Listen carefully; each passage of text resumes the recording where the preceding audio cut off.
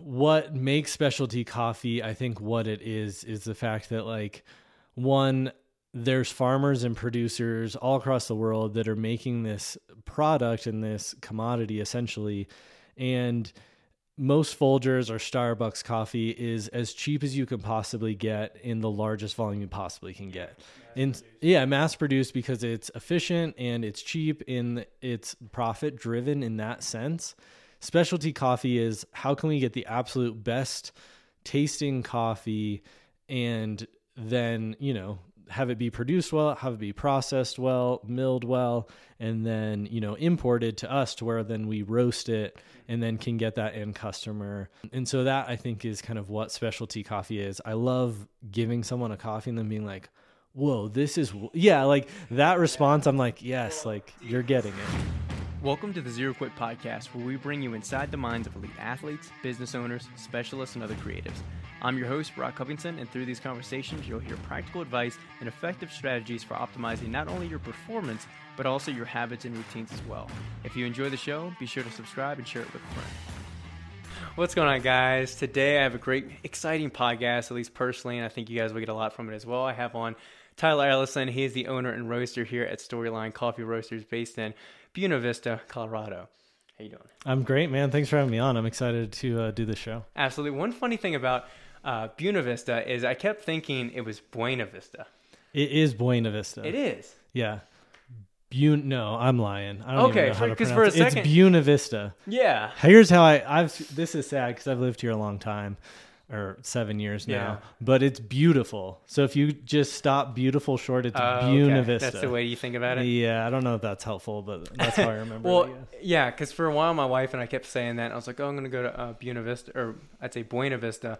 And then we looked it up because her clients at the gym she works at kept saying, oh, no, it's Buena. Yeah. And I was like, bullshit. Yeah. But then she looked it up, and like the newscaster or like someone who's in like the council of the city was like, this is how it's technically pronounced. So yeah, it was a German woman, and so that's why it's Buena, not Buena. There's a lot of that's interesting. You mentioned it's German. There's a lot of things that are in Colorado that are they seem Spanish related, like the Spanish language. Like Pueblo, and there's like a million things in Colorado Springs. Yeah, like Monte Vista. All that kind of stuff. You know the deal. But anyway, I want to dig right into it.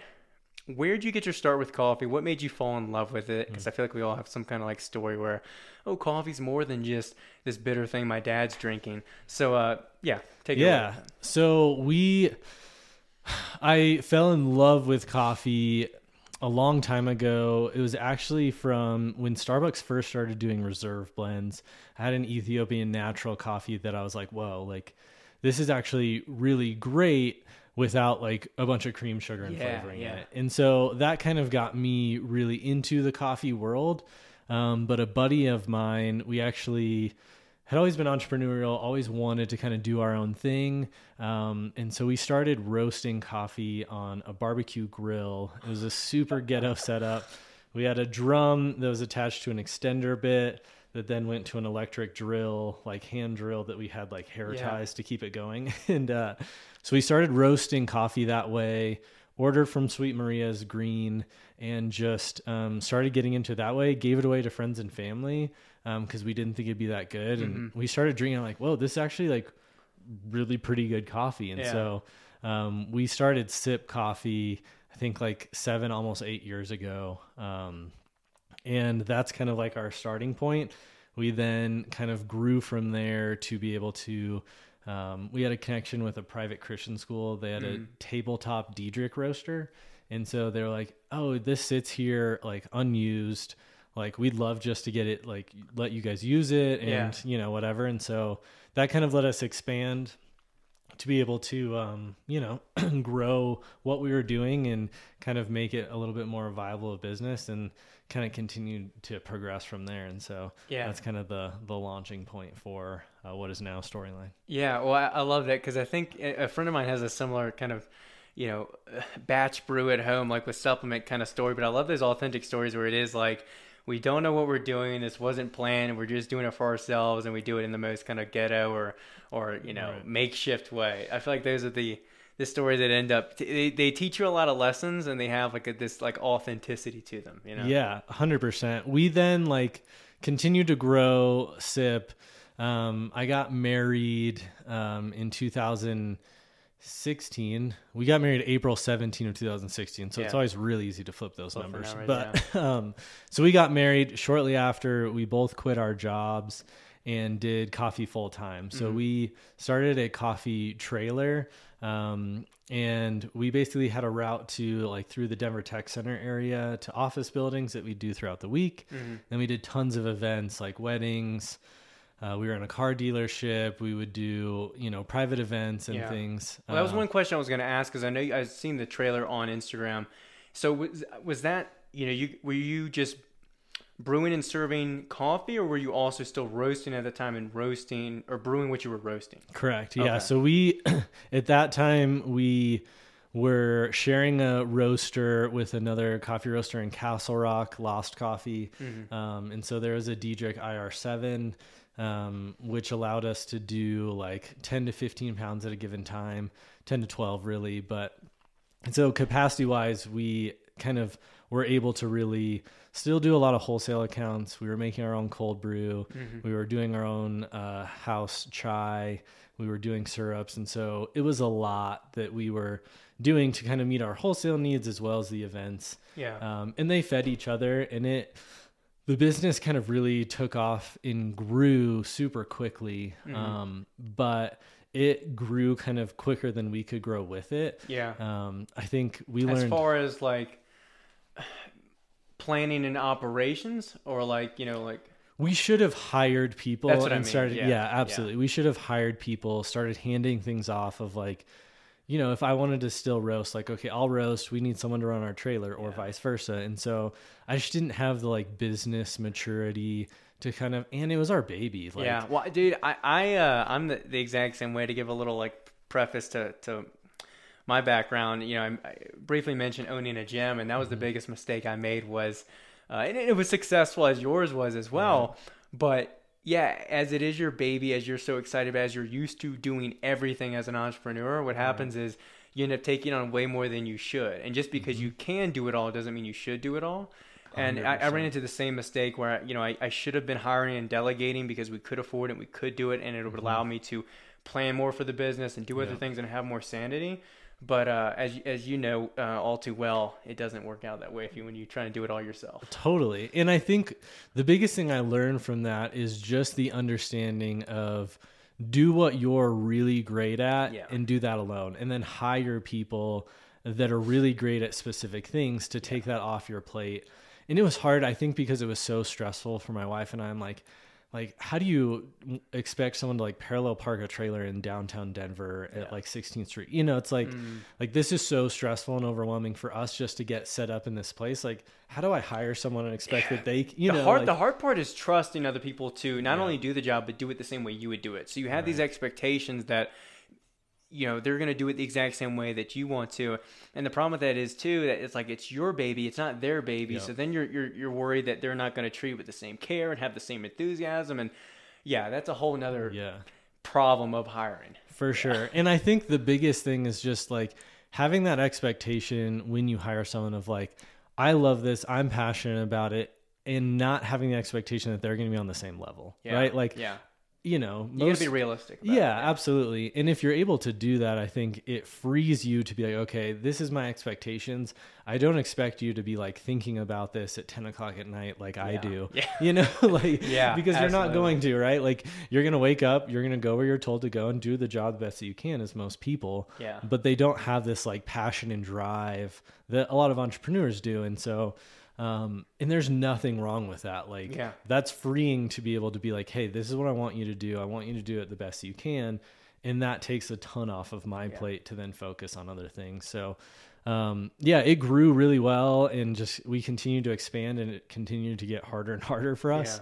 We were also just like, working in a 6 foot by 4 foot box, like 24/7, newly married. And so just a lot of stress. And yeah, that's another thing, owning a business with a spouse, that I can relate to, that it's, it's great to see each other all the time, but you also need personal space. But the problem is you go to work, you're at the same spot, you go home, you're at the same spot. And yeah, that can be difficult. Yeah. And just the stress of like, we were making money and able to provide for ourselves, but financially it was, because it's all or nothing, right? Like if this thing doesn't go well, like that's it. Like we don't have another source of income. We don't have other things. And so, it was a great time. We made awesome connections and we're able to really grow and learn a lot about like, okay, what do I love about coffee? What do I love about this business? And then, so we changed the name and sold kind of the operation side of it. It's like the trailer, some accounts and things like that. So sold that and then ended up moving up to Buena Vista and kind of restarted. I missed coffee and missed that world. And so, we kind of relaunched Storyline with the understanding of like, okay, this isn't our full income. This isn't everything that it is. Like I have a job, I have things that are going to provide for us, and I can start this kind of side hustle in what I want to do and love to do. There's a lot more comfort in doing that. And I was the same way. Like even, I just told you I do work as a freelance video editor, and I did that before and through owning the gym. And that, added stress, but it gives you comfort that when you go into the business, you're not from day one stressing about, greenlining and like making sure you're not going into debt and have all these loans, and that you do have some of that security. There is a benefit, I think, going like all in on things, but at the same time, it's not for everyone and it doesn't always work out, obviously. Yeah. So having a little bit of security gives you, I think, more comfort, and it might be the ability to pursue these passions with more fervor and confidence when you do it that way. I want to hold on the business side of things, because I definitely want to get more into that, especially into the pandemic and after that and to modern day. But let's break down a little bit about like what specialty coffee is and what's different versus, what's the difference between Storyline coffee versus a bag of Folgers I pick up at the store. So break down, not that one's right or wrong, because I'm sure everyone to each his own, right? 100%. But what's the difference between specialty coffee and, generic or everything else you would call it? Yeah. So I think the biggest difference in what separates it is the producer and the quality, right? So what makes specialty coffee, I think what it is the fact that like, one, there's farmers and producers all across the world that are making this product and this commodity essentially.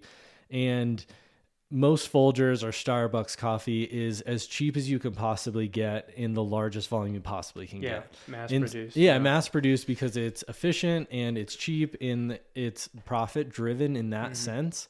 Specialty coffee is how can we get the absolute best tasting coffee and then, have it be produced well, have it be processed well, milled well, and then, imported to us to where then we roast it and then can get that end customer. What I love about specialty coffee is it's similar to like beer and wine. I think beer is the best example for people because, like you drink a Coors Light regularly and then all of a sudden you try this like pale ale and you're like, whoa, like what is this? Like this is weird. It's hoppy, it's bitter, it's totally different. Yeah. But there's so much more that goes into it. It's not mass produced. It's someone that has selected the hops and the wheat and the barley, like all that stuff that goes into it that makes it that much better. Yeah. And so that I think is kind of what specialty coffee is. I love giving someone a coffee and then being like, whoa, this is, like that response. I'm like, yes, well, like dude, you're getting it. Yeah, exactly. The way I describe it to people is most will drink, their diner coffee, their McDonald's, whatever they get it from. And, coffee tastes like coffee, right? People go, oh, that tastes like coffee. Well, what does that mean? It typically means like bitter for people. But in reality, I explain to people, coffee can taste like a million different things. You can taste it and taste strawberries. You can taste it and get this chocolatey flavor. You can taste it. You can get, acidic, different kinds of acidity. You can get like a malic acid. You can get a more citric acid. Yeah. It can be so many things. And another thing you kind of mentioned on earlier that I wanted to pick up on is the idea that most people feel like they have to add something to coffee for it to taste good, because coffee is perceived as this just bitter source of energy that everyone just drinks. And so they pound it with sugar and cream, which has its own like health consequences. Right. But just as far as taste, like you don't need that. If it's actually good coffee, it should be good on its own. And that's what I try and explain to people. Yeah. And I think that's what I love when someone's like, wait, like these tasting notes and like this tastes like there's blueberry in this coffee. I'm like what did you add to it? What did you add to it? They think it's additives. Yeah. Exactly. I'm like nothing. Like that's what I love, is to be able to inform someone and not be like off-putting about it. Like that's to me a huge thing that like I think specialty coffee is fighting against across the industry, which I love to see, is just this pushback of like, hey, if you drink coffee and dump a bunch of, creamer and flavoring into it, like that's fine. But like, let me just introduce you to this world in a welcoming environment, in an understanding of like, and just let you try it. And then if you have questions, I can then kind of explain like, well, because it's a natural process coffee, like that's why you're getting more of those fruit flavors, is because it's the actual cherry that's around the coffee bean is left on it and it's dried. That's imparting some of those fruit flavors into it. And so being able to kind of understand and educate around why they're tasting what they're tasting, and that you can get a coffee that tastes like caramel naturally without adding a caramel flavor creamer or caramel flavoring to it. And so that's, I think, what kind of sets specialty apart. And it's that I think a lot of people want to be able to pay those farmers and producers a livable wage for the time and effort that they're putting into this product that actually can sustain them. And so it's kind of like there's so many hands that touch the coffee before you drink it at home, whether that be producers and then the people that hand select the cherries, and then it gets processed and then it gets imported, and then I get it and I roast it and then I bring it to you and then you make it at home. Like, and then some people spend like 10, 15, 20 minutes making it at home. And so it's like, there's so much time and effort and hands that have gone into this beverage, and it is beautiful to kind of like be able to share, which is really why we went with the name Storyline, is to be able to share that story in the lines of people and everything that's gone into it, and then also connect that to people's stories and their lives. And so that's kind of what Storyline is. Great. Well, we just answered a question. I didn't have it on, but my wife actually asked was, why is it called Storyline? Well, there you go. Yep. But no, I love that it is this like massive network where it goes all the way from, plant from farm to your cup. And, I was telling my wife in the car, one thing I was explaining to someone else was, modern day, you can just press a button, Keurig, which I want to get to your experiment with that you did with Keurig, but you can just press a button on Keurig, you have your cup. My dad will prefer that 10 times out of 10 over my coffee. He threw out my coffee and said it sucked. But, to each his own. As you mentioned, there's no right or wrong. All you can do is educate people, and here's an option. And if they like it or don't like it or add stuff or don't stuff, it's all, personal preference there. But, in a day and age where you can press a button and get a coffee, there are the other people that are interested in this massive network, this massive, relationship system, to where you have these local farmers, they're harvesting these beans, they're getting shipped to you, a local roaster, small businesses roasting them, you're buying from them and supporting that business who's supporting the farmers. And then, you're going home with that, you're grinding the beans to preserve the freshness, you are taking your home brew method, you get the filter, there's all these steps, right? You got your scale, all these different steps just to brew one cup of coffee where you could have just pressed a button. And I think there's something beautiful about appreciating the process, about supporting all these different individuals and entities. And, not only do you get a better cup out of it, but you have this different appreciation for something that was kind of handcrafted and that took effort to create. Yeah. And I think that's in such an instant culture that we live in, right? Like Instagram and everything is just so immediate and instant. And Amazon is 2-day shipping. Like I want things now. I don't have to work for it. I think there's a lot of pushback on like, there's something beautiful to routine and to putting time and effort into something.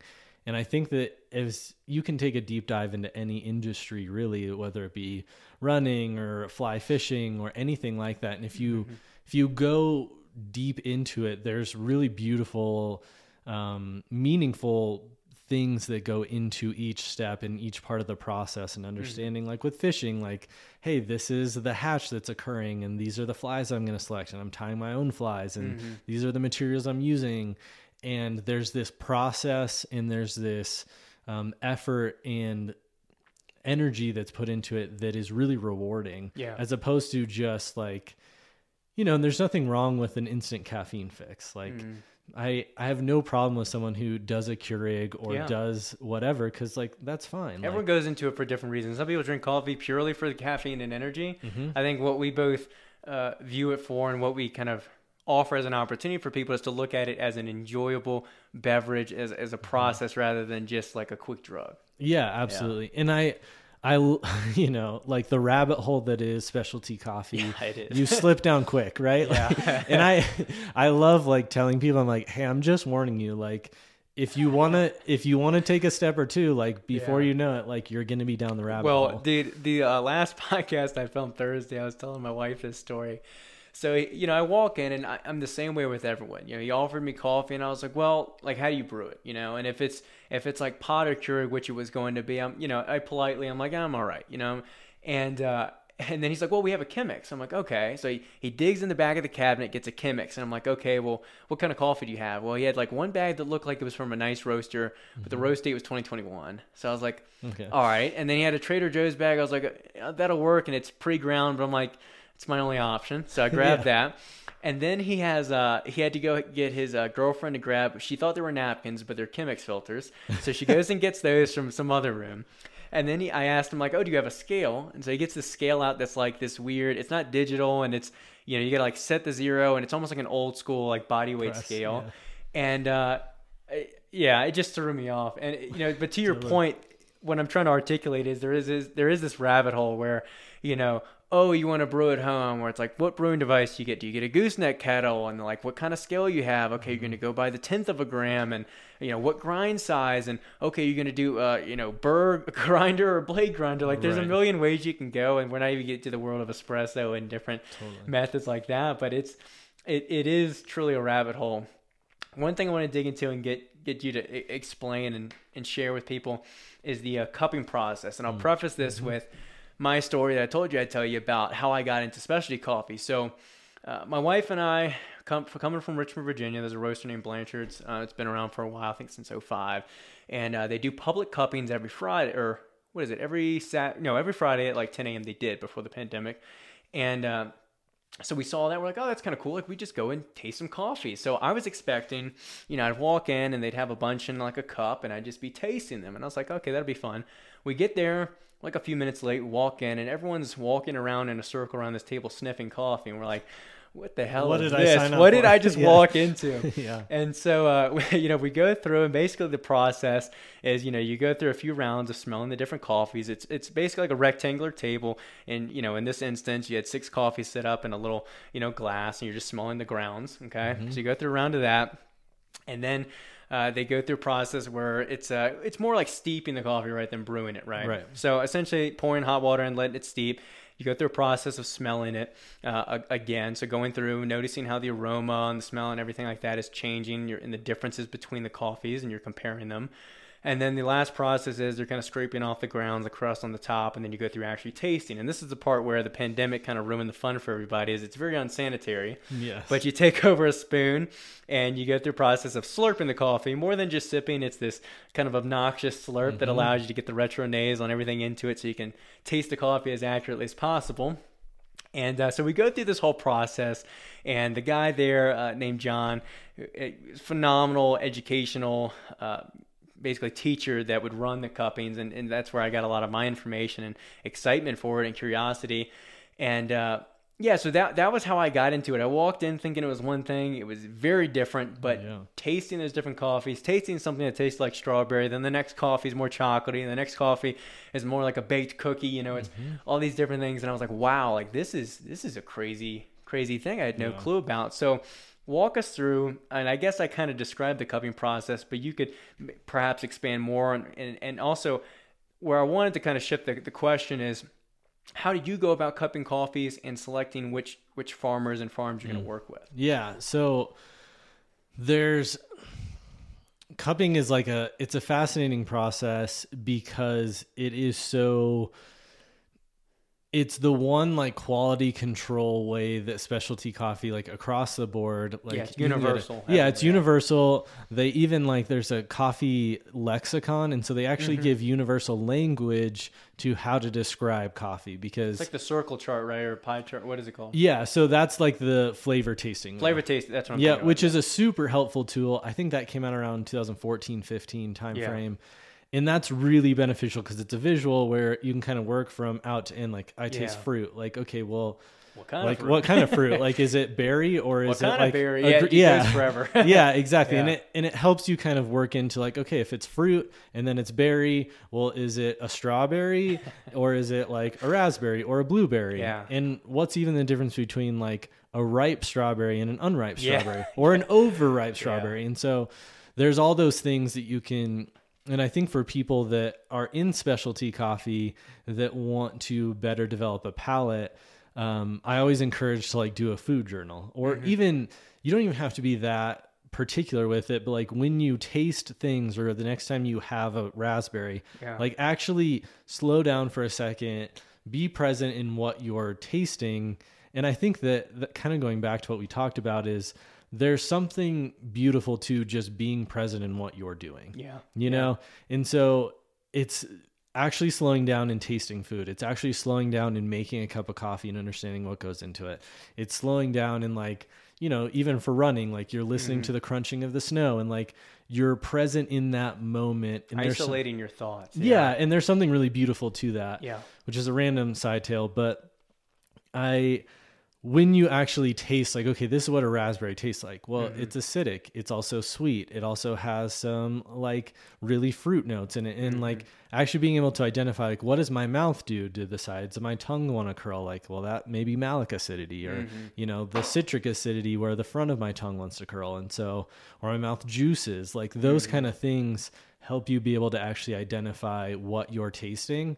And that comes across the board with whiskey or wine or whatever. I like that tip because it's a good point, because you're if you're writing an essay, your essay is only as good as your vocab, right? And if you're tasting something, your tasting is only going to be as good as, you know, what you can reference as what it tastes like. Right. And so often so the coffee lexicon was built on this idea that like chocolate to us here in America is different in New Zealand, which is different in Asia. That's a good point. Yeah. But like Hershey's chocolate is universal. Like if you get a Hershey's chocolate kiss, that's going to taste the same anywhere. Or Cheerios. Like that's a universal flavor that like no matter where you go, you can identify that. And so Q grading is a certification you can get in specialty coffee that is basically how to grade coffee. And so with that, you can actually identify out of 100, like how sweet a coffee is or how clean a coffee is or how, you know, whatever the different elements of that is. And so that's kind of where cupping comes in. That's what I was going to ask. So that's what that, because I've seen you post on the Instagram, that's what that rating system is. Correct. Okay. Yep. And so that's done at multiple stages. So a producer can cup a coffee and give their own rating to it.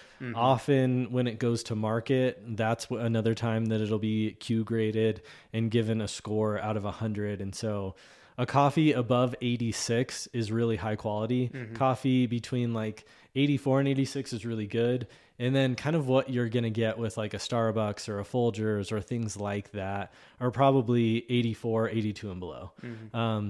And so coffees that, and again, it's a standardized thing, but it's subjective. Still subjective. Yeah. And so like, because what I like may be different than what you like. That's the tricky thing. What I think is good. And so that's what I always try to get at is like, well, what do you like in a coffee, right? Like, do you like a rich, creamy, sweet coffee? Like, okay, great. If that's the case, then I would recommend this coffee. And here's why.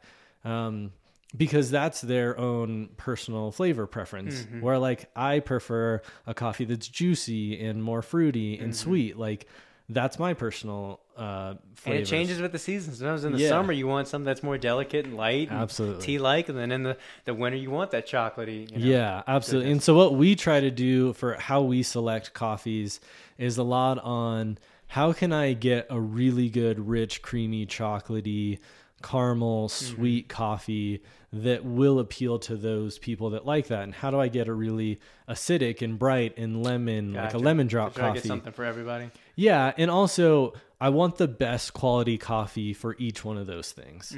So I don't just want to get like a lower quality coffee because I think most people are used to bitter, like roasty, you know, kind of over roasted coffees. And so, but I want the best tasting to where it like tastes like you're drinking a chocolate bar, with nothing added, with nothing in it. And so, and then being able to roast those coffees, particularly to pull out those notes and to not add anything negative to it. The green coffee is the best it'll ever be. And so our job as roasters is to not add anything negative to it and to give it the best chance to reveal the highest potential. And so, that's kind of how we select coffees. We do a tiered system just to kind of help bridge the gap from people that are trying to step into specialty and then those people that are in specialty coffee and want the best. Yeah. Okay. And so that's kind of our tier one is those coffees that are 86 or higher. They're really high quality. They're micro lots. They may have different processing methods, whether that be like an anaerobic or different things that make them really unique and special. And then for the person that's like, hey, I want something that's better than what I get at the grocery store or better than I get down the street. And I'm not really into it. Like I still use my like Mr. Coffee. Point. Yeah. And so that's a good point for them to kind of step in on, which is our tier 2 of like, hey, this is going to be significantly better. And it's kind of for your everyday coffee drinker. And so that's kind of what we've done. And it also helps, again, feed back to the producers and farmers to make sure that we're not just in specialty coffee creating this environment where it's unsustainable practices for these farmers to have to do these crazy processing methods and this crazy, but I'm also going to pay good money for good coffee that maybe isn't this crazy, unrealistic expectation of what they need to do to produce it. And so our tier 2 also helps, you know, support those farmers, support those producers that are still creating really great coffee, but it's sustainable for them. So that's kind of our tier system. So shifting back to the business itself, you kind of touched on the origin, the story of Storyline, but I know you kind of put the business on a pause during the pandemic and that whole 2020 ordeal as a lot of small businesses got hit. So walk us through that whole experience and how it led you guys to reopen later on. Yeah. So actually, it was kind of ironic. Like we had sold our business pre-pandemic. We then moved up here. I got a job, and kind of before the pandemic started, I was missing coffee. I'd reach out to a couple roasters here, like, hey, can I cup? Like, can I, you know, like, would you let me use your roaster for an hour? Like, I've got leftover coffee I'd love to roast and just like give away or whatever. And we decided, like, man, we had some extra money that we had kind of earned. And I was like, man, I'd love to make my money work for me again. And so I was like, well, so I started looking into small roasters, just as like a hobby to kind of get back into. And if, you know, kind of understanding that like friends, family, and people locally, it could grow into a good side hustle. And so, and then the pandemic hit.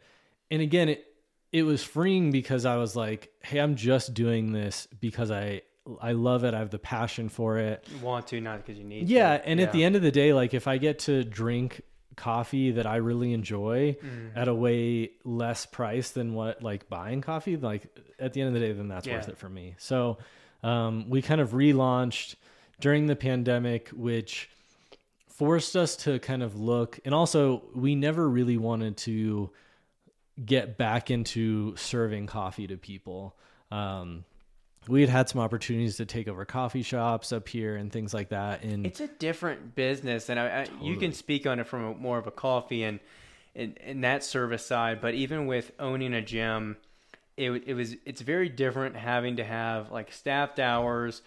It's a service business rather than product, and other kind of tied together. And it just involves a lot more overhead, and there's a lot more going on there than just having, the small space we're in where you can make everything in-house and not have to worry about as many factors, I guess. Yeah, absolutely. And I think really in coffee, there's two ways that you can be successful and make money. Kind of how I view it. You're either going to do large wholesale quantity, which is the work that goes into it, or the hourly work that goes into that is minimal compared to so you can do that, have wholesale accounts that are going to sell $40, $50 or 40 or 50 pounds, of coffee at a time. And then they're going to hustle and serve the cups. Or you can have a lot of turnover and hustle a lot of cups of coffee. And that becomes challenging for specialty because you want to create a really good product, but in order to do that, that takes time. And so how do you manage quick turnover, drive-through type model, Starbucks model of press a button and it's here for you. And so for me, I was like, man, I would so much rather roast really great coffee, allow other people that's their specialty of hospitality, creating good coffee Brewing shops. it. And and if I were to ever find the person that came along and was like, man, that's my specialty, which is hospitality and setting up a great brew bar and doing all those things. And but I don't roast coffee. I'm not in that. Then I definitely would partner with them and have a storyline shop. But we just haven't found that connection. And so, I'm just content in creating a good wholesale business that also has the subscription and education piece to it. That is something I'm passionate about. People would DM me on Instagram or text me all the time and be like, hey, I'm looking at espresso machines, or hey, I'm looking at a new grinder. What should I get? Or, hey, there's what coffee maker should I buy? And I was like, man, I'm getting asked all these questions and I love answering them. I love people reaching out to me on that stuff. I'm like, what if I created a way to push that education to people if they want it, to where they can actually get an understanding of the processing methods of varietals, the gear, the brewing, all that side of things, as well as hey, here's a coffee that'll kind of go along with that. So yeah, I like that. Now, one thing I know absolutely nothing about when it comes to the coffee space is the actual roasting itself. Yeah. Now I understand. Okay, you're getting the fresh beans, from the farm after they're processed, and then you're going through the process of roasting them. But what are all the parameters that are on this machine in front of us, and what is that process like? How do you roast something different, one coffee different from another? Okay, I understand a lighter roast, a dark roast, a medium roast, but what does that even mean? And I guess what are the intricacies without getting too crazy into it? Yeah. So I think the biggest thing is understanding you get a coffee that may have notes of raspberry, fruit leather, caramel. So it's okay, and it's medium acidity, but high in body. Okay, well, if that's what the coffee is, and that's what we've cupped it as, then how can we roast the coffee to pull out those specific characteristics the best possible way? And so with that comes in temperature, time, airflow. And so being able to, there's a lot of probes in this. So there's a bean probe, there's an environmental probe. And so but is it basically those parameters, you got your time, temperature, and I see gas pressure on there, air, gas. Okay. Yeah. So, it really isn't as, you can, be complicated. It can become incredibly complicated, but once you have a basis understanding of how to roast coffee, a lot of it is, okay, how can we not impart anything negative into the coffee? And, if we're going to have a higher heat input earlier and push the coffee for more momentum to pull out more acidity and pour out more of those fruit tasting notes. Or if we're looking for a heavier bodied coffee, we're going to kind of slow that down and allow it to kind of have a longer development time to then pull out some of those caramelizing notes, a little bit more sweetness. And also to balance those things, right? You don't want a coffee. So you're not trying to shape the coffee. You're trying to shape the roast around the coffee itself. Absolutely. Okay. Yeah. And so I think you never want to try to fight a coffee to okay, I want this coffee to do this, because you're just going to, what we at least try to do is select coffees that fit what we're looking for. So if it's an espresso that needs good body, to kind of back it up, and then some fruit notes to kind of give it something unique. Like we're going to roast that 2 separate roasts, one that's going to create a lot of like sweetness and body and creaminess to it that's going to give it a good like baseline, and then we're going to add in something that's fruit forward and poppy like in Ethiopia, but also has that body to match it. And so we want to select coffees and then roast them in order to create what we want, as opposed to like, you don't want to take an Ethiopia that's going to be really fruit forward and try to make it what it's not intended to be, I guess. So. Gotcha. So that leads into a good question that I have about, because I'm a big single origin guy. I'm sure you are as well, but I don't demonize blends as well, but I don't tend to gravitate towards them. So I guess explain, what is a single origin? What is a blend? How do you roast for a blend? And however you want to carry that conversation or that question. No, that's great. I think personally, I am a huge fan of even espressos to be single origin espressos. In some of them, we've like for our wholesale accounts have given them single origin espressos to use for that, because you really can have a coffee that is everything you need for an espresso as a single origin. And so blending, I think like our current Columbia, which is kind of what we recommend for a single origin espresso, is amazing standalone, but adding in a coffee like a Peru or like a Sumatra that has a lot of body and to it will give it kind of what it may be lacking in an espresso. And so the only time we really do a blend, which like we don't even sell any of our blends, it's just on our wholesale side of things that we'll do it. And I've toyed with the idea of like, well, should I sell the blend online to our retail or not? But so we then will blend if we feel like we could make that espresso drink even better with another coffee added to it. So is it more espresso focused, and you still think for pour over single origin is going to be the best bet for most?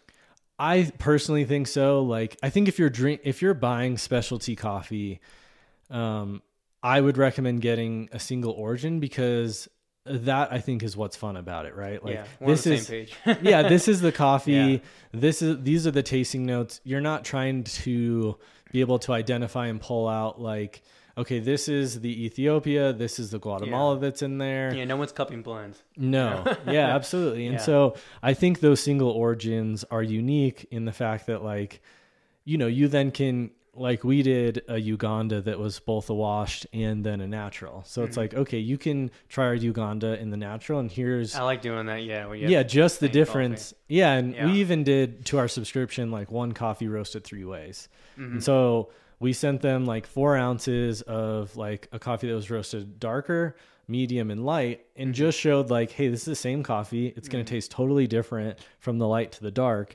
And then the medium, which is really kind of where I would have roasted it. And so like, this is the difference that we can have as a roaster to affect taste. It's an opportunity for them to get educated too. Like, it's almost like a little science experiment. They can really like taste it and see, okay, this is the difference. And I've seen it, as you referenced, you've done it with 2 processes, and other roasters I've seen, we'll do it 3 processes. We'll do a natural wash and a honey, or, you mentioned an anaerobic fermentation process too, where you can kind of see like it's the same coffee, same farm, all those things are the same, but how the coffee is basically dried and extracted from the cherry, it can drastically change how it tastes. Yeah. And I think specialty coffee, I think where it's headed is that experimental processing. Like, we're, as an industry, I think really focused on processing methods and fermentation. I've seen a lot of strange ones out there. Yeah. And like now there's like fruit fermentation where they're actually like adding fruit to the coffee, cherries. And I think like we've got to be as an industry careful of some of that stuff, because, and again, like I'm all for being, it can be a rabbit hole. Yeah. I'm all for being progressive and pushing the bounds of things, but also like you don't want to get to a part where like you're just adding a flavor that's not naturally found in the coffee beforehand. We're totally against, for the most part, like adding a raspberry syrup to it after the fact. So why are we doing it beforehand? And again, like, you kind of then look at, well, is that any different than, adding like a lactic yeast to the coffee? Like, that's not naturally found in there, but is seemed to be more accepted within the industry. And so But I think processing methods is a lot of like where the industry is going. And so it'll be interesting to see what the next kind of 5 years look like for that and how specialty coffee reacts to all those. Yeah. Cause you see it in wine, you see it in beer.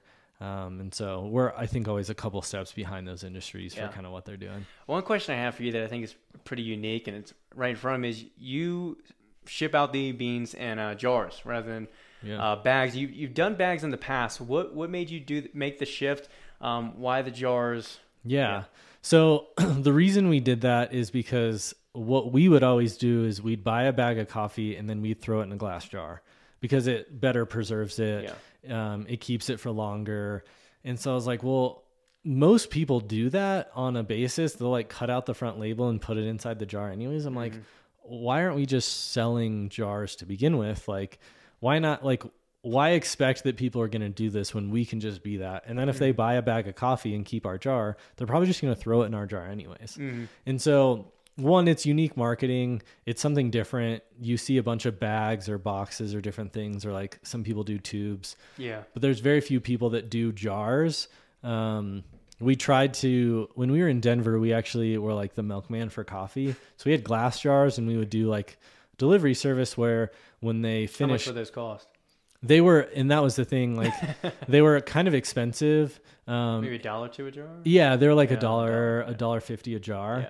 Yeah. So it's a little expensive, but nice like touch. shipping was impossible because like they break, they're super heavy. And so we went with the plastic one because like we reuse them. And so like we try to cut down on waste of like not just throwing away bags all the time. The plastic, obviously, like if we could find a way to ship the jars that wasn't like crazy expensive, we would do glass, but it's not practical. It's great branding and marketing in the sense that it's different and unique. Like you don't typically see jars of coffee. And so, but yet if you go into someone's house that's in especially coffee, like a lot of people have like a vacuum sealed container or like a mason jar. I want to dig into that. So I recently got a vacuum sealed one from Fellow. And I want to dig into the freshness of coffee and get into all the different intricacies because I have a bunch of questions about home brewing that are either related to me or I know a lot of people ask. And we start off with freshness. So one thing that I mentioned earlier when I was brewing for that friend that I had on the podcast was, he was already pre-ground. And so I was explaining to them, there's a couple of things, like one, to preserve freshness, and you can explain the why, but you want to ground as fresh as close to when you're brewing as possible. Another thing is, if you're buying beans off a store shelf versus buying from someone direct like you, a lot of times it isn't roasted that close to the date. So that could be on the shelf 6 months ago, and you can correct me, but I feel like the best time to brew the coffee is between 4 to 12 weeks off roast, something like that. Yeah. So go ahead with that. Yeah. Sorry to cut you off. No, go ahead. I think the ideal time is like, you don't want to really go sooner than 2 days after like roast. I think that's the soonest that you want to do it. And then that freshness peaks at 2 weeks. Okay, it's 2 weeks. Okay, now yeah. So the ideal time is kind of that, like you see peak freshness, peak ideal time post roast at 2 weeks. So anytime from 2 days to 2 weeks, you're going to, and then kind of like a week or two after that. So really 2 days to kind of a month is your ideal freshness time. And then it'll start to degrade kind of after that. Yeah. And it literally kind of is a graph that will, like a bell curve. Yeah. 2 weeks is going to be your primo. You're going to start at least slowly degrade after that 2 weeks to 4 weeks. And then you're kind of like past the point of where it's not as ideal. You're going to get some I'm degrading. glad you corrected me. I'm off. I knew I was like in the right direction, you were right there. But off. So two questions, I guess, from that. One, touch on why it's important to ground it fresh and buy it whole bean. And then the other one is, how does a contraption like those jars, not figuring out the term for it, but the glass jars, like vacuum. There it is, vacuum sealed jars. Yep. What do those do that even like your jar won't do? Yeah, absolutely. So for one, you on most bags have a one-way valve. Yeah. And for light or medium roasted coffee that's not to second crack and oily, you don't need a one-way valve because you're not going to get off-gassed coffee. Like you're not going to get a bunch of off gases, which will then its carbon dioxide is being released from the coffee bean, which is not a bad thing because oxygen is what degrades freshness in coffee. So when you grind your coffee, you're creating a ton of surface area for that oxygen to degrade the coffee quickly. And so in its whole bean form, you're not releasing those off gases. You're not releasing that carbon dioxide. Keeping all the goodness in as long as you can. Yeah. And so when you do that, that's why you want to bloom your coffee, because you're then releasing that carbon dioxide in that bloom, which then prevents the water, the hydrogen and oxygen in there to actually extract your coffee. And so you want to bloom that to kind of release those compounds from the beans and then allow it to then brew after that fact. So the vacuum sealing is great is because it's removing as much oxygen as you can from that. And so we often get asked like, well, there's no like valve, like, is that bad for your coffee? Like, no, actually it's ideal because you're keeping in that carbon dioxide, which isn't really going to degrade your coffee over time. And so, yeah, but you're not getting that vacuum seal where you're pulling out oxygen. You're going to be opening that jar and closing it. Yeah, that's a really good point that you mentioned. I assumed it wasn't a bad thing, but I'm glad you explained that because a lot of people probably would look at the jar and be like, "Whoa, it doesn't have the valve. Yeah, you know, it's not like it's not fresh." So I'm glad you explained that. Yeah. One question I would have, it's definitely a more personal one, is what is your process or steps you would advise for dialing in a coffee? So I get your Papua New Guinea, I come home, and I brew it. Okay, what would be my steps after I brew it? I'm tasting it. What should I be thinking about okay, maybe I need to adjust my grind setting. Maybe I need to brew it a different way. Maybe I need to, adjust even the ratio. How would you go about dialing in a coffee? Yeah, absolutely. So first and foremost is to be able to properly taste and understand what you're tasting. And so, and that I think you've got to kind of hone in. I mean, we have like 5 or 6 coffees at our house right now. And I even struggle with this because I'm like, man, that sounds great this morning. And that sounds great tomorrow morning. And it becomes tough to like differentiate. Yeah. Because the best way to do it is to like, okay, Monday I brew this coffee and it tastes a little bitter. Like, okay, is that because my ratio is too high and I'm brewing too much coffee for not enough water? And I actually need to kind of lessen that. So maybe I'm at a 1-to-17 ratio, or 1-to-16. I should be at a 1-to-17. Or is it that it's too bitter and that's because it's too fine of a grind and I should coarsen it slightly? And so, maybe the next day you coarsen your grind slightly and it tastes better. Like, okay, like that's great. I'm moving in the right direction. It's less bitter, but it still has some bittering aspects to it. Like, okay, I'm going to go to 1-to-16.5. Yeah. So bitter would be, it'd be over extraction, right? Correct. Yeah. So over extraction, bitter, you'd grind finer. You would want to grind coarser. Yeah. Sorry. Yeah. Because in the best way that I can, because it's less surface area. Yeah. And the easiest way for me to explain it is like, think about pouring water through sand or pouring water through rocks. Yeah. And so if you're pouring water through like big rocks, it's going to pour quickly. You're not going to extract as much because there's less time that water's in contact with your coffee. And conversely, that's a good analogy. Yeah. Because also then you can diagnose time. Like, okay, this one took me 5.5 minutes. It should be around 4. Yeah. Like, well, that's a grind issue, like coarsen your grind so that coffee can filter through. That coffee also is probably bitter. Yeah. Because it's over extracted. It's sitting too long. It has too much time in contact with. So would that be your first way to troubleshoot is, trying to address based off bitterness or the inverse would what be too acidic, or is that along the lines of it could be like between the coffee almost like weak tasting. It's going to be kind of watery under extracted. And so or you're just not getting any body to it, so it's just acidic and it's like it's got nothing to kind of uphold the coffee. That could be. And what I would tell people is try to, and again, it's tough because you've got 12 ounces of coffee to work with. You want to get the best out of it each time. Same thing with espresso though, like focus on one variable, change one variable at a time. Another thing with home brewing that I want to dig into is agitation. So for a while, with a V60, right, you can give it a little stir a lot of times, after the last pour, or, I'll take a, very thin spoon and I'll dig a little burrow before I, pour the bloom.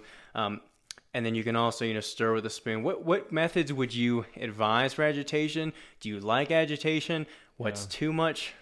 Where do you go with that? Yeah. So good question. I think it all depends, I'm sure. Yeah. That's the kind of like hardest thing is you don't want to, I think the biggest thing people can do is over agitate their coffee to where you're like, if you're struggling to get your coffee to brew at a reasonable rate, like agitating it or like lifting up the filter, which is common on Chemex that you see people do because it's just taking too long, like isn't always the best response. Like, I'm trying to remember who did it, but they did some like science-based evidence on like James Hoffman? Probably on like swirling and then agitating. Yeah. And so like for a V60, like one swirl and then like one stir is like ideal enough. Yeah. Yeah. Because what you're trying to do is like get centrifugal force to get your fines to that filter and like away from where the majority of your coffee is with that swirl. That agitation is going to break up any clumps. And I think really you can use like a WDT tool prior to brewing to kind of make sure that there's no clumps or just a small spoon. And that'll help alleviate once you wet your coffee grounds with water. And so there's some ways to kind of like avoid those things beforehand to make sure you don't have any clumps. Also a high quality grinder that's not going to create a bunch of fines. But burr over blade, right? For sure. Yeah. Yeah.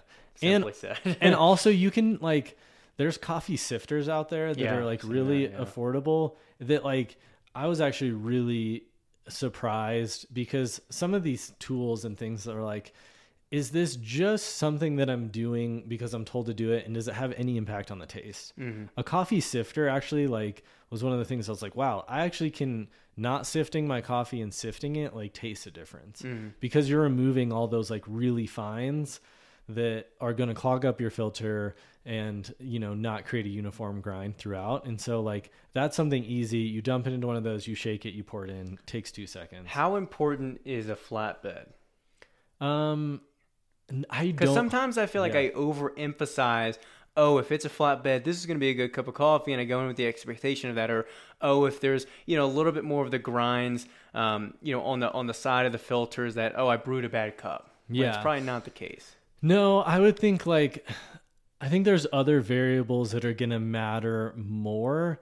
I think your pouring technique is something that like can help mitigate that, and also keeping a level bed of water and coffee throughout to where you're not like letting it all the way drip down, not pouring too high. Yeah. And not getting too high to where you're then getting like, spillover where you're just getting water that's actually just diluting your coffee and it's not hitting that, as opposed to, sometimes like if you create that billow, the water is actually going into the bottom quickly, and then that kind of the edges kind of fold in, and it's like if you just lay it flat and evenly distribute your water. I don't think it's as crucial, but again, I think what's fun about brewing coffee is like experiment with it, right? Like taste and see like, okay, this cup like is not even bad at the end at all. Like, did I notice anything from today to yesterday's cup of coffee? And if the answer is no, like it probably doesn't matter. And if it does, like, okay, now you know.